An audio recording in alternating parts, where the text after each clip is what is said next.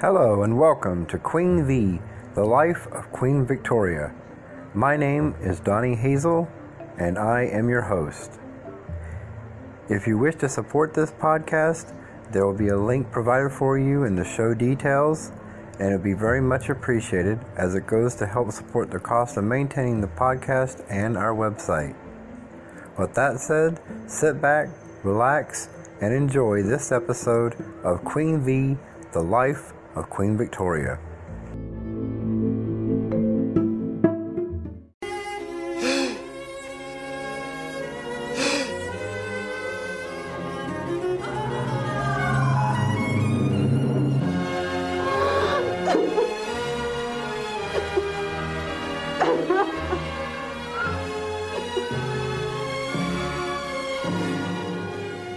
With a loud scream, on the night of the 14th of December 1861, Queen Victoria gave first vent to her grief.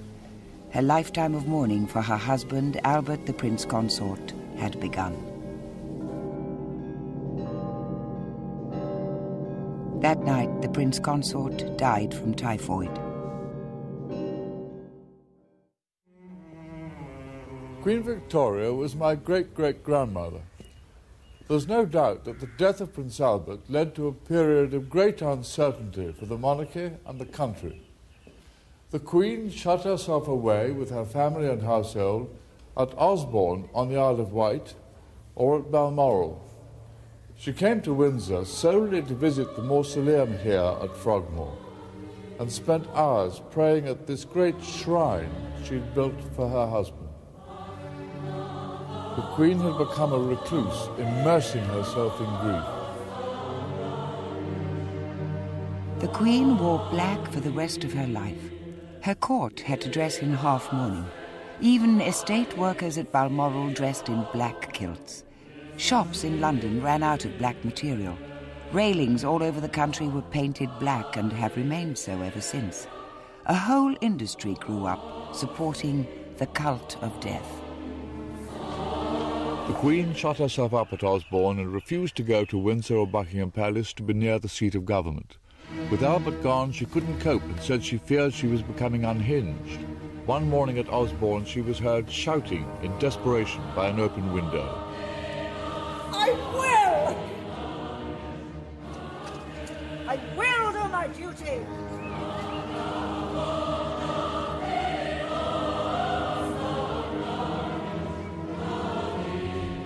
She struggled to do her duty. Privy Council meetings at Osborne were strange affairs.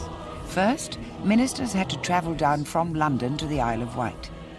Following this letter, we most humbly submit that your Majesty will, by your order in Council, authorise the transmitting of a draft of a royal charter for erecting the British settlement in the Bay of Honduras into a colony, to be called the Colony of British Honduras.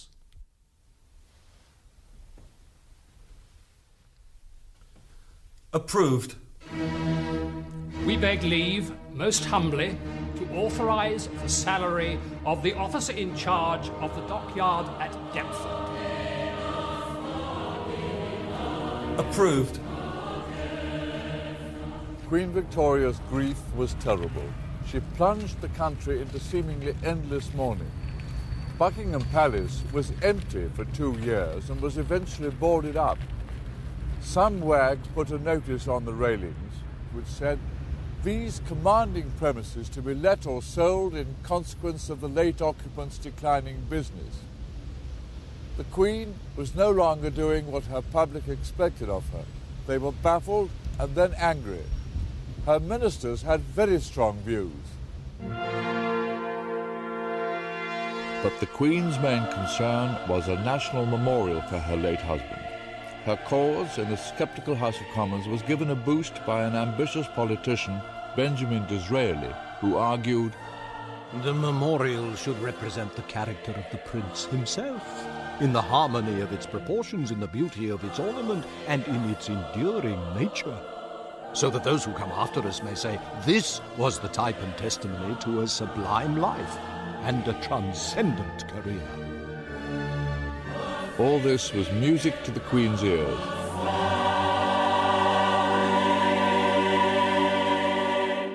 Later, after Disraeli carried the vote through Parliament, he was invited, along with other ministers, to the wedding of the Queen's eldest son, Bertie, the Prince of Wales, to Princess Alexandra of Denmark at Windsor. The Queen in black watched ghost-like high up from a gallery. After the ceremony, there was the obligatory photograph with the bust of Prince Albert. At the end of 1864, an event at Osborne lifted the Queen from her misery. One morning, she saw on the terrace John Brown, Prince Albert's favourite gillie from Balmoral. The Queen had asked that he be brought south to help her take up horse riding again. That day, Queen Victoria appeared happy. Brown was suddenly always at the Queen's side. She refused to go anywhere without him.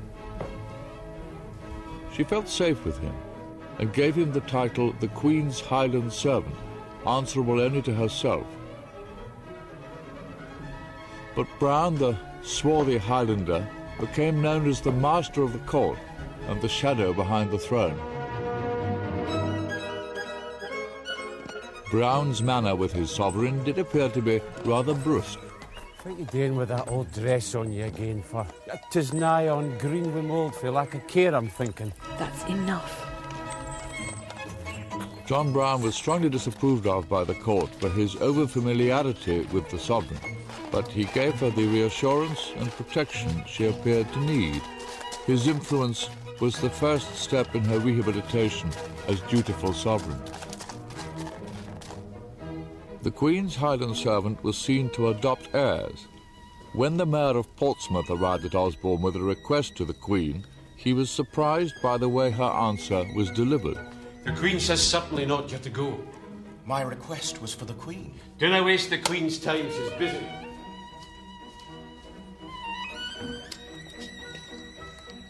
But nothing Brown did seemed to alter the Queen's affection for him.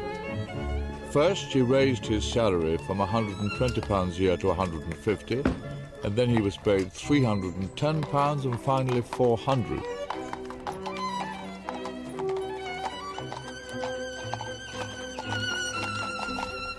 The cruel title of Mrs. Brown reflected the discontent now being felt within the country. At least the Queen in her seclusion was aware she was unpopular. When the ruling Liberal Party failed to pass the second Reform Bill, a measure that would have put 1 million new householders, mainly the middle classes, onto the electoral register, the Queen knew that the discontent amounted to republicanism. When an incoming Conservative government promised to try to enact the new Reform Bill, the Queen decided she should open the new parliamentary session. It was the first time in nearly 6 years she'd been seen at a state occasion. The battle for the second Reform Bill won great prestige for Disraeli, who successfully steered it through the Commons for the Conservative Party. Queen Victoria gave her assent to the new Act in August 1867, and here's her signature on the Royal Commission. At a stroke, it doubled the number of people entitled to vote. Although the Queen wasn't aware of it at the time, the passing of this bill would help to shift power into the hands of the electorate. The Queen's troubles did not go away. Fenians, who were Irish Republicans based in America, were involved in terrorist incidents up and down the country. Ireland, which was still part of the United Kingdom, was the key issue for William Gladstone, the leader of the opposition Liberal Party. His long-term plan was Irish self-government, an idea that horrified the Queen. Then the government reported that Fenians were secretly planning to kidnap the Queen from Osborne. Make sure you cover all the woods all the way down to the main gate. They begged her to go to the safety of Windsor Castle. The Queen refused, believing that it was only a ploy to ease her back into affairs of state. Instead, she allowed police to be posted in the grounds of the park, provided that Brown could organize them. When the plot turned out to be a hoax, the Queen felt triumphantly vindicated. With some relief, the Queen was able to ask Disraeli to become Prime Minister when the present Conservative leader became ill. She was overwhelmed by his exotic appearance when he was sworn in at Osborne. He is full of poetry, romance and chivalry, When he knelt down to kiss my hand, which he took in both his, he said, "In loving loyalty and faith, ma'am."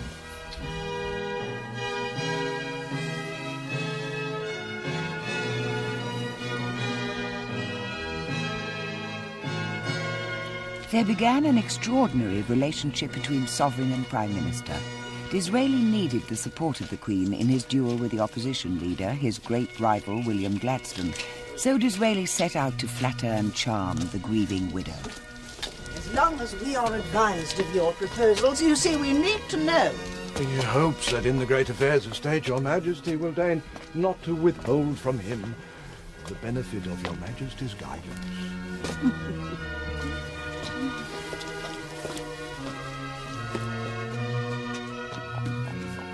Disraeli was also a popular novelist, and he made sure the Queen was provided with graphic inside details and all the gossip from Parliament.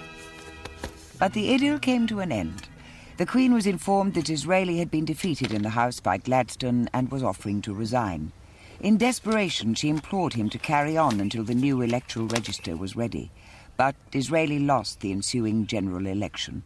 The monarch's traditional power to have a say in the choice of government was over forever. The Queen had lost out to the will of the newly enlarged electorate. As Disraeli gracefully bowed himself out of the Queen's presence, Gladstone, his great rival, marched in. Their styles couldn't have differed more. William Gladstone was a popularist. His power rested with his party machine, fed by the new electorate.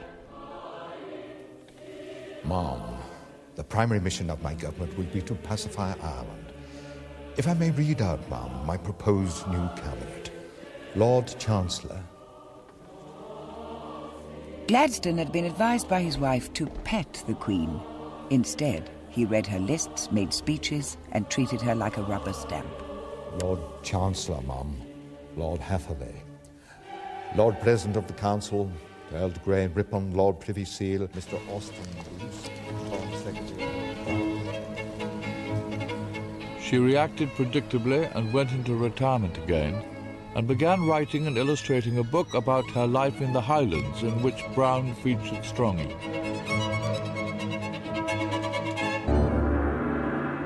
Now, as a direct result of the Queen's continuing seclusion, a much more determined Republican movement was growing in the country. The Marseillaise was sung in Trafalgar Square to celebrate a new French Republic, and a pamphlet was published entitled "What Does She Do With It?", asking how the Queen used the money voted to her by Parliament. There was a family conspiracy to try to get the Queen back to duty. Princess Victoria, her eldest daughter, organised a secret round robin to be signed by 7 of her brothers and sisters in the following terms. Those of us who are abroad and only hear now and then of what's going on in England are startled at the murmurs of discontent which reach us. Those of us who live at home are the unwilling and grieving witnesses of criticism which are agonizing to us to hear. The dangers which are daily spreading will crush the monarchy and the dynasty. But the letter was never delivered. Perhaps they were too frightened. In 1871, for reasons beyond her control, Queen Victoria suddenly found herself back in favour with the public. The Prince of Wales had fallen ill with typhoid. The Queen rushed to his bedside at his home in Sandringham. Fear gripped the nation because the 14th of December was approaching, which would have been 10 years to the day since Prince Albert had died of typhoid. Hidden behind a screen so that her son wouldn't see her, the Queen wrote fearfully, December 10th, 1871. The feeling shown by the whole nation is quite marvellous and most touching and striking.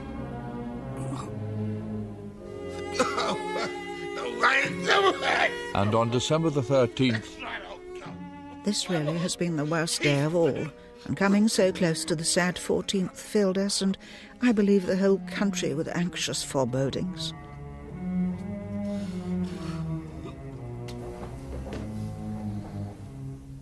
Finally, on December the 14th, This dreadful anniversary, the 10th, returned again. Instead, it brought the cheering news that dear Bertie had slept quietly at intervals, the respiration much easier. The whole country breathed a sigh of relief.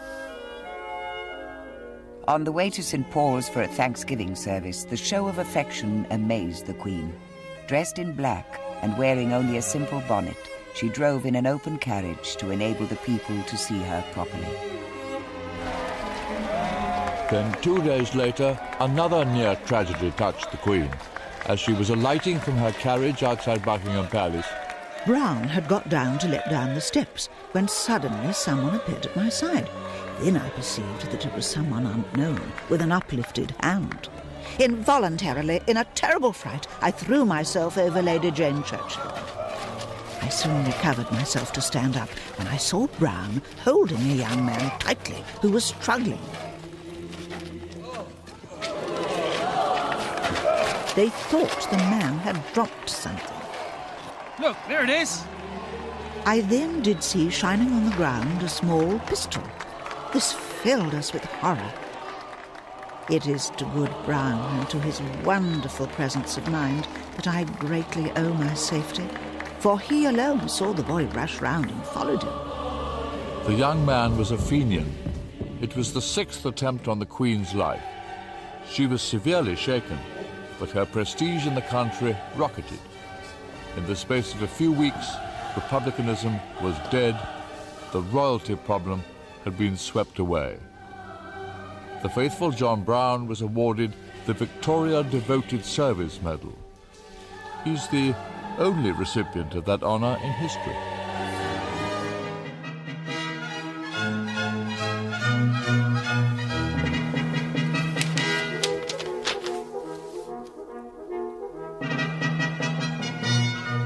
We have a large Conservative majority, and the change of ministry will take place shortly. Mr. Gladstone has contrived to alienate and frighten the country. It was February 1874 and Disraeli had won the general election for the Conservatives. At his swearing-in, the Queen treated him like a long-lost friend. 13 years after the death of the Prince Consort, she was no longer in deep despair. I saw Mr. Disraeli at 2:45 today. He knelt down and kissed hands, saying, I pledge my troth to the kindest of mistresses. Whatever the sovereign wishes should be done. The Queen's wishes were simple. With Disraeli now at her side, she needed to fulfill her great destiny and that of the British people. We had the largest fleet in the world, a professional army, and vast colonies that were the envy of Europe. Now that the parliamentary parties had finally tempered the British Crown's power, her destiny lay in foreign affairs, the Empire. Disraeli too could see sound reasons for patriotism. The Conservative Party would become the party of empire. The Empire needed an empress, and the Queen asked Disraeli's government to make her Empress of India, the brightest jewel in the imperial crown. To mark the occasion, the Queen sent the Prince of Wales out to India to preside over the celebrations given in her honor.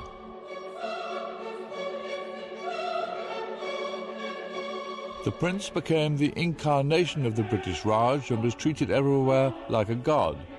Missions for the poor were opened and charity was dispensed in his wake. He was even given a pair of elephants that later appeared at Sandringham. My thoughts much taken up with the great event at Delhi today, where I am being proclaimed Empress of India. I have for the first time today signed myself as V.R. and I. That day, the 1st of January 1877, she wrote New Year cards.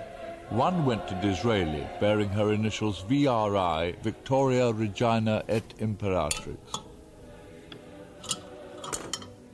Another was sent to John Brown, to my best friend J.B., from his best friend V.R.I.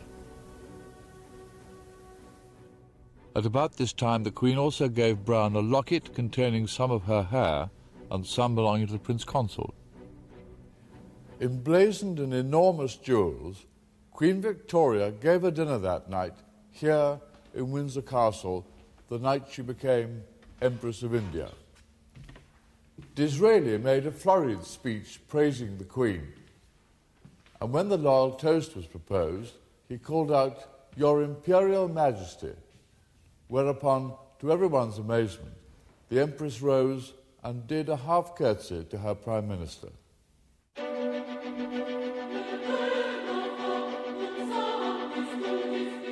Later, the Queen had the Durbar Room added at Osborne House. It looks like an Indian temple, but its architecture is rather surprising, sitting in the middle of the Isle of Wight. The Queen was mesmerised by India. The corridor next to the Durbar Room is lined with portraits of her Indian subjects. As well as Maharajas in their magnificent costumes, she commissioned pictures of ordinary people. Here we see soldiers, a potter at the age of 102, a carpet weaver, silk spinner, coppersmith, servants, farmers and children. They represent the close affection that Queen Victoria held for the people of her subcontinent. The Queen took her role as Mother of the Empire seriously. A chieftain from the Gold Coast visited and asked whether he could take back one of her mourning bonnets to Africa as a ceremonial crown. O mighty Queen, give me alone the right to wear it, and this pass to my successors. The Queen was happy to oblige.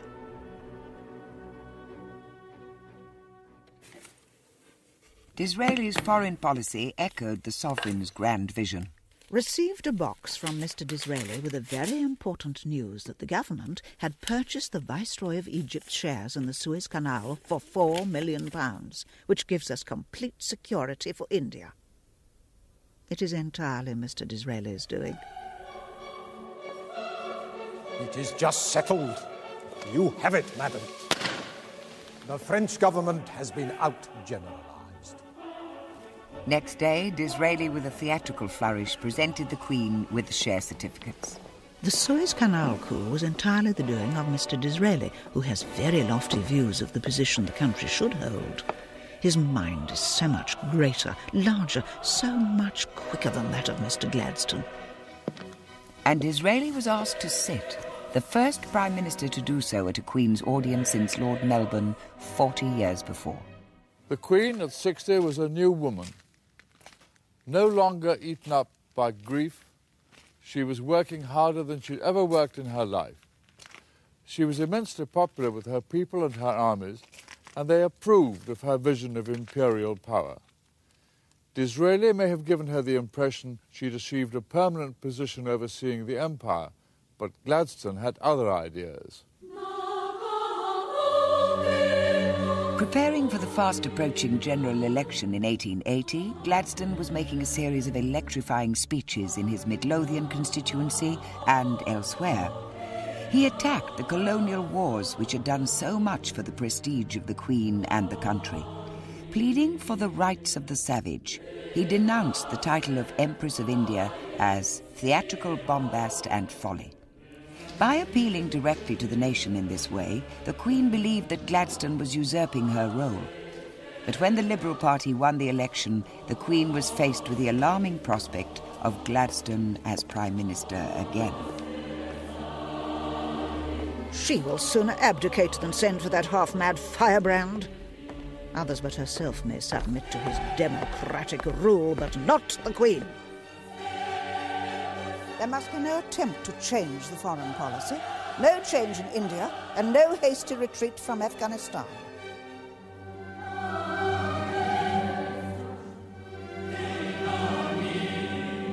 With Gladstone in power again, the Queen became less interested in affairs of state.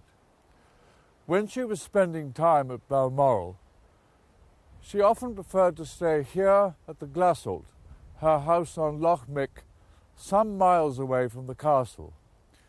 At times this house was literally at the hub of the empire.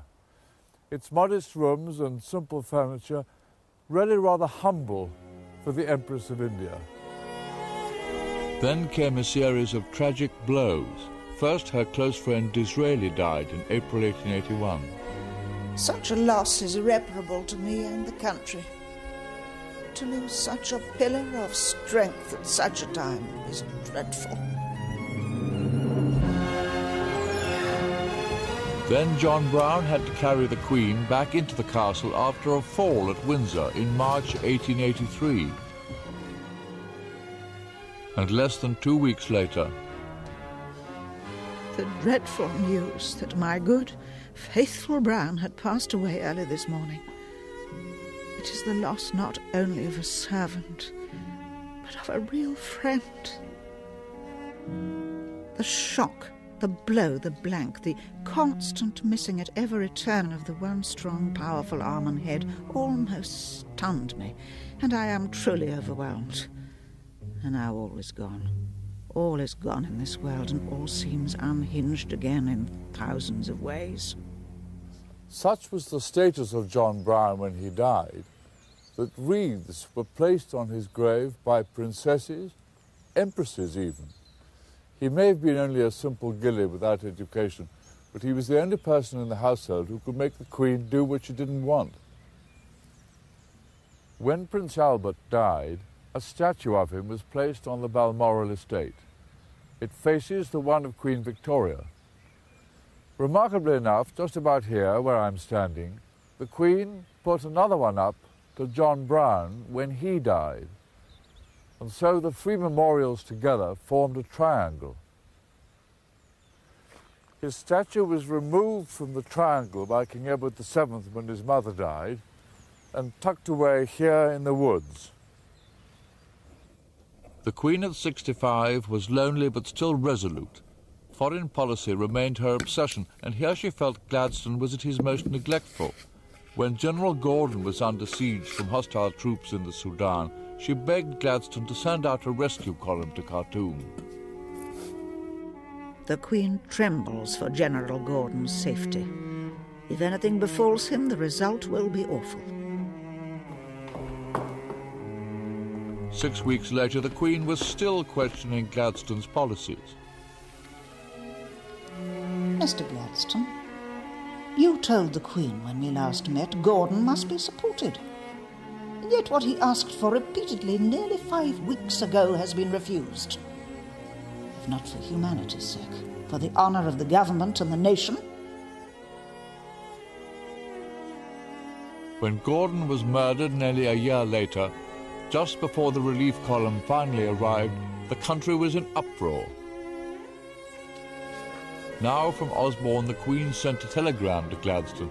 It was deliberately uncoded for all the world to read, saying, "To think that all this might have been prevented and many precious lives saved by earlier action is too frightful. It is I who have, as the head of the nation, to bear the humiliation." The Gordon debacle was responsible for bringing down the Gladstone government. But in 6 months, Gladstone was back, and it was the issue of Irish self-government, the Home Rule Bill, that did most to divide the country and also Gladstone from the sovereign. To Queen Victoria, Home Rule was a threat to her empire. Ignoring her true constitutional role, the Queen set out in 1886 to disrupt Home Rule by secretly working with a Conservative opposition leader, Lord Salisbury. She was letting him see Gladstone's confidential cabinet papers to the Queen about the bill's progress. May 8th, the Queen sends Lord Salisbury the copy of Mr. Gladstone's letter to her. There was a very important cabinet meeting to decide whether any concessions were to be made in the bill. If they were made, they would certainly be defeated. This is the first avowal of defeat. Please return the enclosed. May 10th. The Queen sends Mr. Gladstone's second letter received last night, which she would also ask to have back.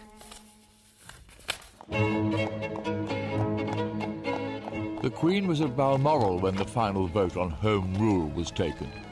But division within Gladstone's own party was making the bill's progress increasingly unlikely. I did not sleep well as I felt worried and anxious. When I got up, a telegram was brought to me which gave the news that the government had been defeated by a majority of 30. Cannot help feeling relieved and think it is the best for the interests of the country.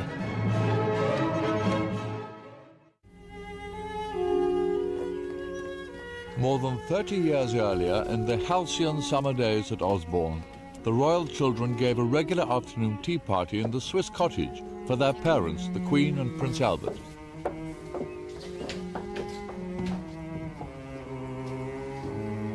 Here, in the children's own playhouse, the Prince Consort conceived a grandiose scheme for his family. His plan was to marry the family into royal houses on the continent. His aim was to achieve peace and influence in Europe. And here you can see demonstrated the Prince Consort's greatest vision. This famous photograph was taken when Queen Victoria went to Coburg to attend a family wedding over 30 years later in 1894. There are cousins from Russia, here's the Tsar, Germany, the Kaiser, Romania, as well as connections with Spain and with Greece and Denmark, my great-grandfather, King Edward VII, to be. All these people are related to Queen Victoria. But closer analysis of the picture shows how the dream was about to shatter. First to be married was Princess Victoria, Vicky, Prince Albert's eldest and favourite daughter. At 17, she married Prince Frederick of Prussia. The Prince Consort hoped that through this marriage, the belligerent Prussian ascendancy would be tempered by a liberal constitutional monarchy. Instead, the worst happened, and the couple produced a son, Kaiser William, sitting here with the waxed moustaches. He was the Queen's German grandson, and it was he who led his armies against Britain in the First World War. Please advise me how to say, we would like to send a letter to the Viceroy. Viceroy go? Viceroy go? Ek cut. Ek cut. Cut, Your Majesty. Cut. The sovereign began to learn Hindustani so she could deal with Indian affairs of state. Suddenly, another strange figure came into the Queen's life. And how to send a telegram to the Viceroy. Viceroy go? Abdul Karim was engaged as her teacher and Indian secretary. Forever at her side, he now took the place of John Brown.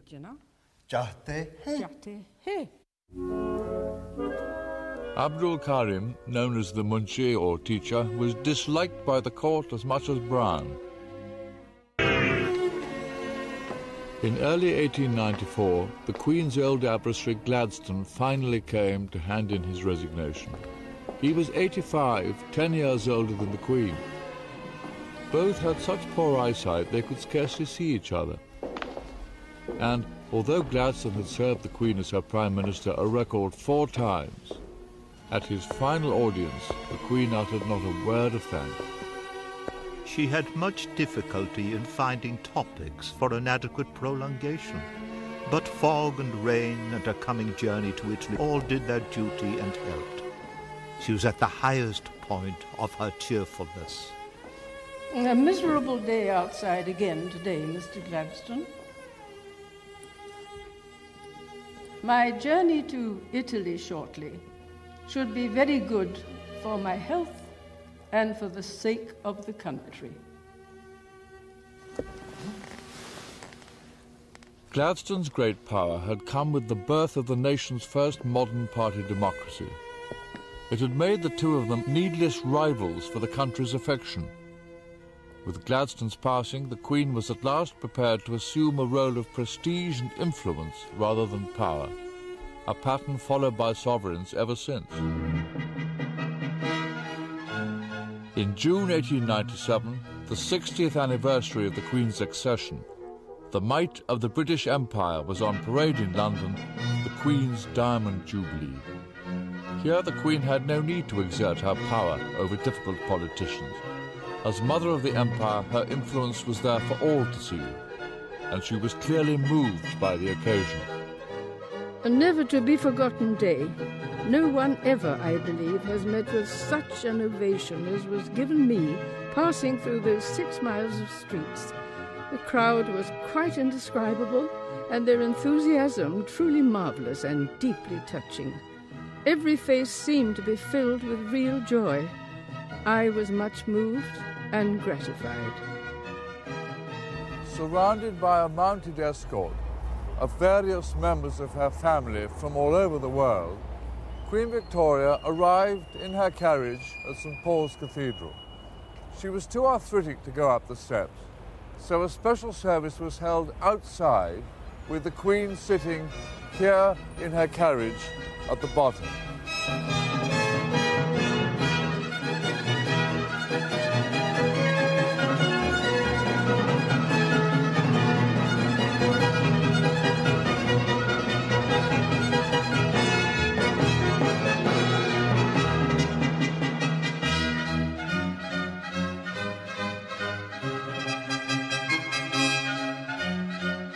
That day, for the first time, the Queen used telegraph to send her Jubilee message around the Empire.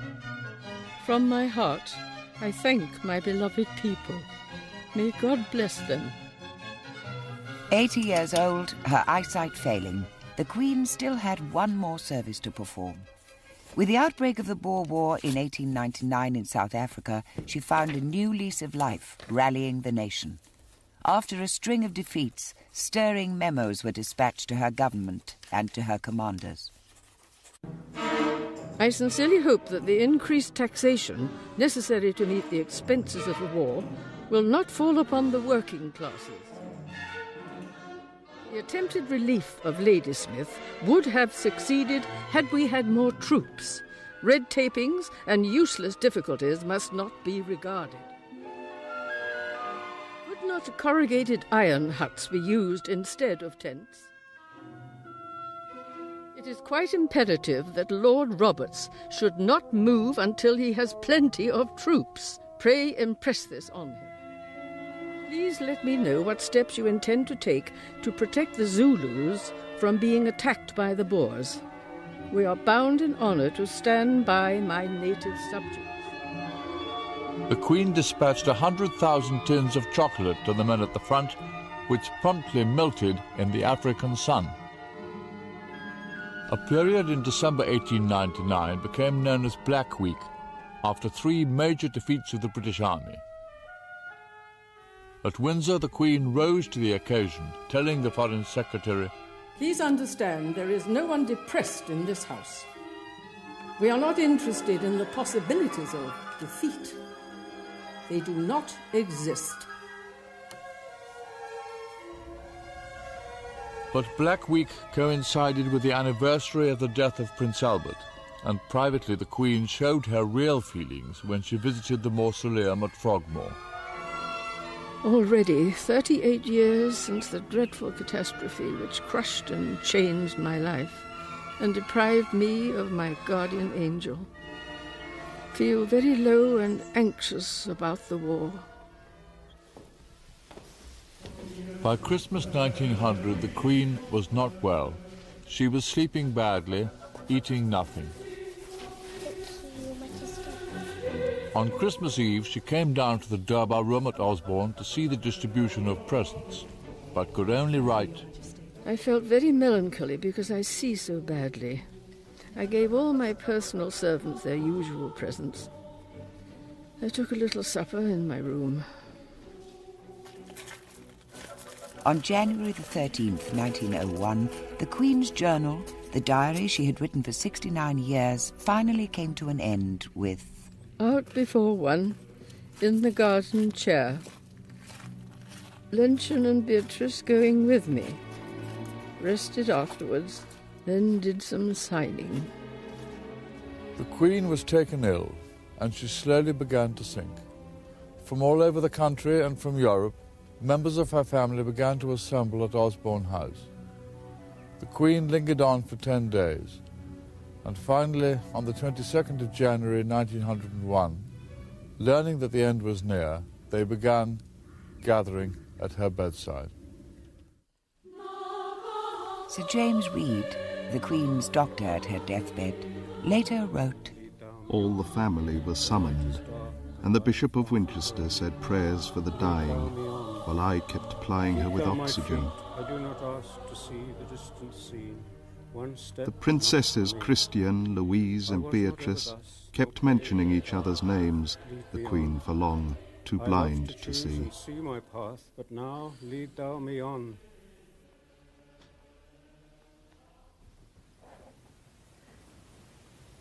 Dear Mamma, it's Beatrice. Lenten is close too.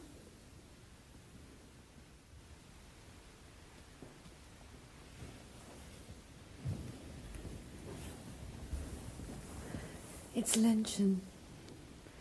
You're not alone.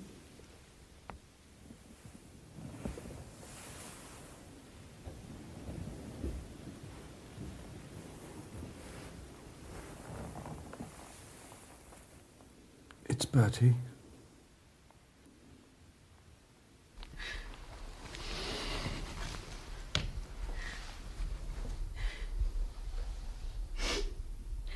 The Kaiser remained the whole time on the opposite side to me. The Queen kept looking at me and frequently gasped, Sir James, I am very ill. A few minutes before she died, her eyes turned fixedly to the right and gazed on the picture of Christ in the entombment of Christ over the fireplace. She died with my arm round her. I gently removed it, let her down on the pillow, and kissed her hand. When she died at 6:30, I had for the last hour been kneeling at the right side, supporting her in a semi-upright position, helped by the Kaiser, who knelt on the opposite side of the bed. The Queen wanted a white funeral. A picture of her was painted at Osborne, looking serene in her final sleep, dressed in white. The death of Queen Victoria marked the end of one of the greatest eras in the history of this country. But there was one final twist. She'd left a secret list of keepsakes that she wanted placed in her coffin. Some were from Albert and the children, but there were others too. She ordered Sir James Reed, her doctor, to hide them from everyone. Sir James called in members of the family to see her, and Princess Alexandra was the last, and she arranged white flowers over her, so she looked beautiful.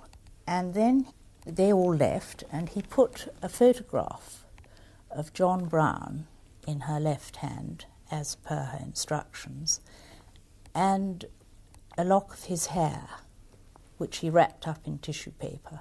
And then he covered her up with the white flowers which Queen Alexandra had put there. And then he called in the rest of the members of the household to come. Do you think that Queen Victoria's children were aware of some of the things that she'd been asked to have placed in her coffin? No, only her maids and dressers and Sir James, who did the arranging himself. Here they were for the first time, these instructions. They'd only been seen by Sir James and those few dressers.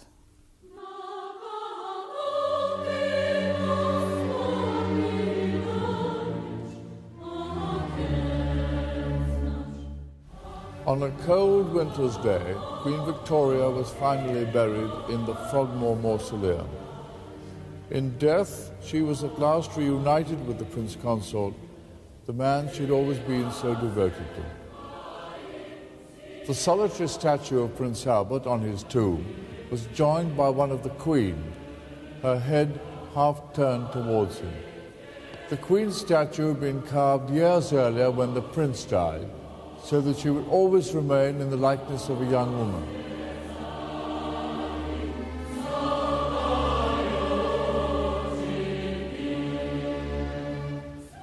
Inscribed above the door of the mausoleum, in Latin, are these words by Queen Victoria. "Farewell, best beloved, here at last I shall rest with thee. With thee in Christ I shall rise again.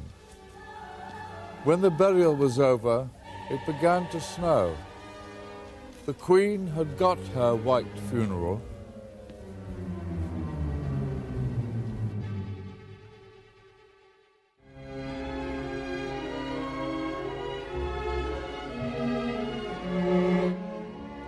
The tragic story of the last Tsar and Tsarina of Russia is remembered tomorrow. Nicholas and Alexandra, that's at the same time. Coming up in a few minutes on UK History, gaze upon the face of Tutankhamun.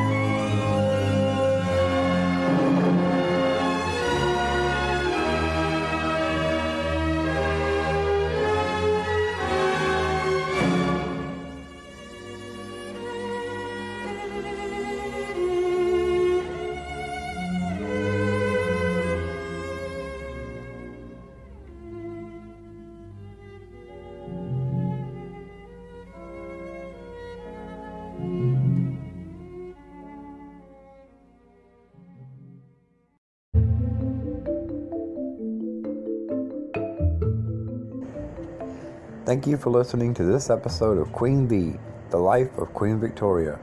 Remember, if you would like to support this podcast, you can look in the show description notes to find a link. Thank you, and have a great day.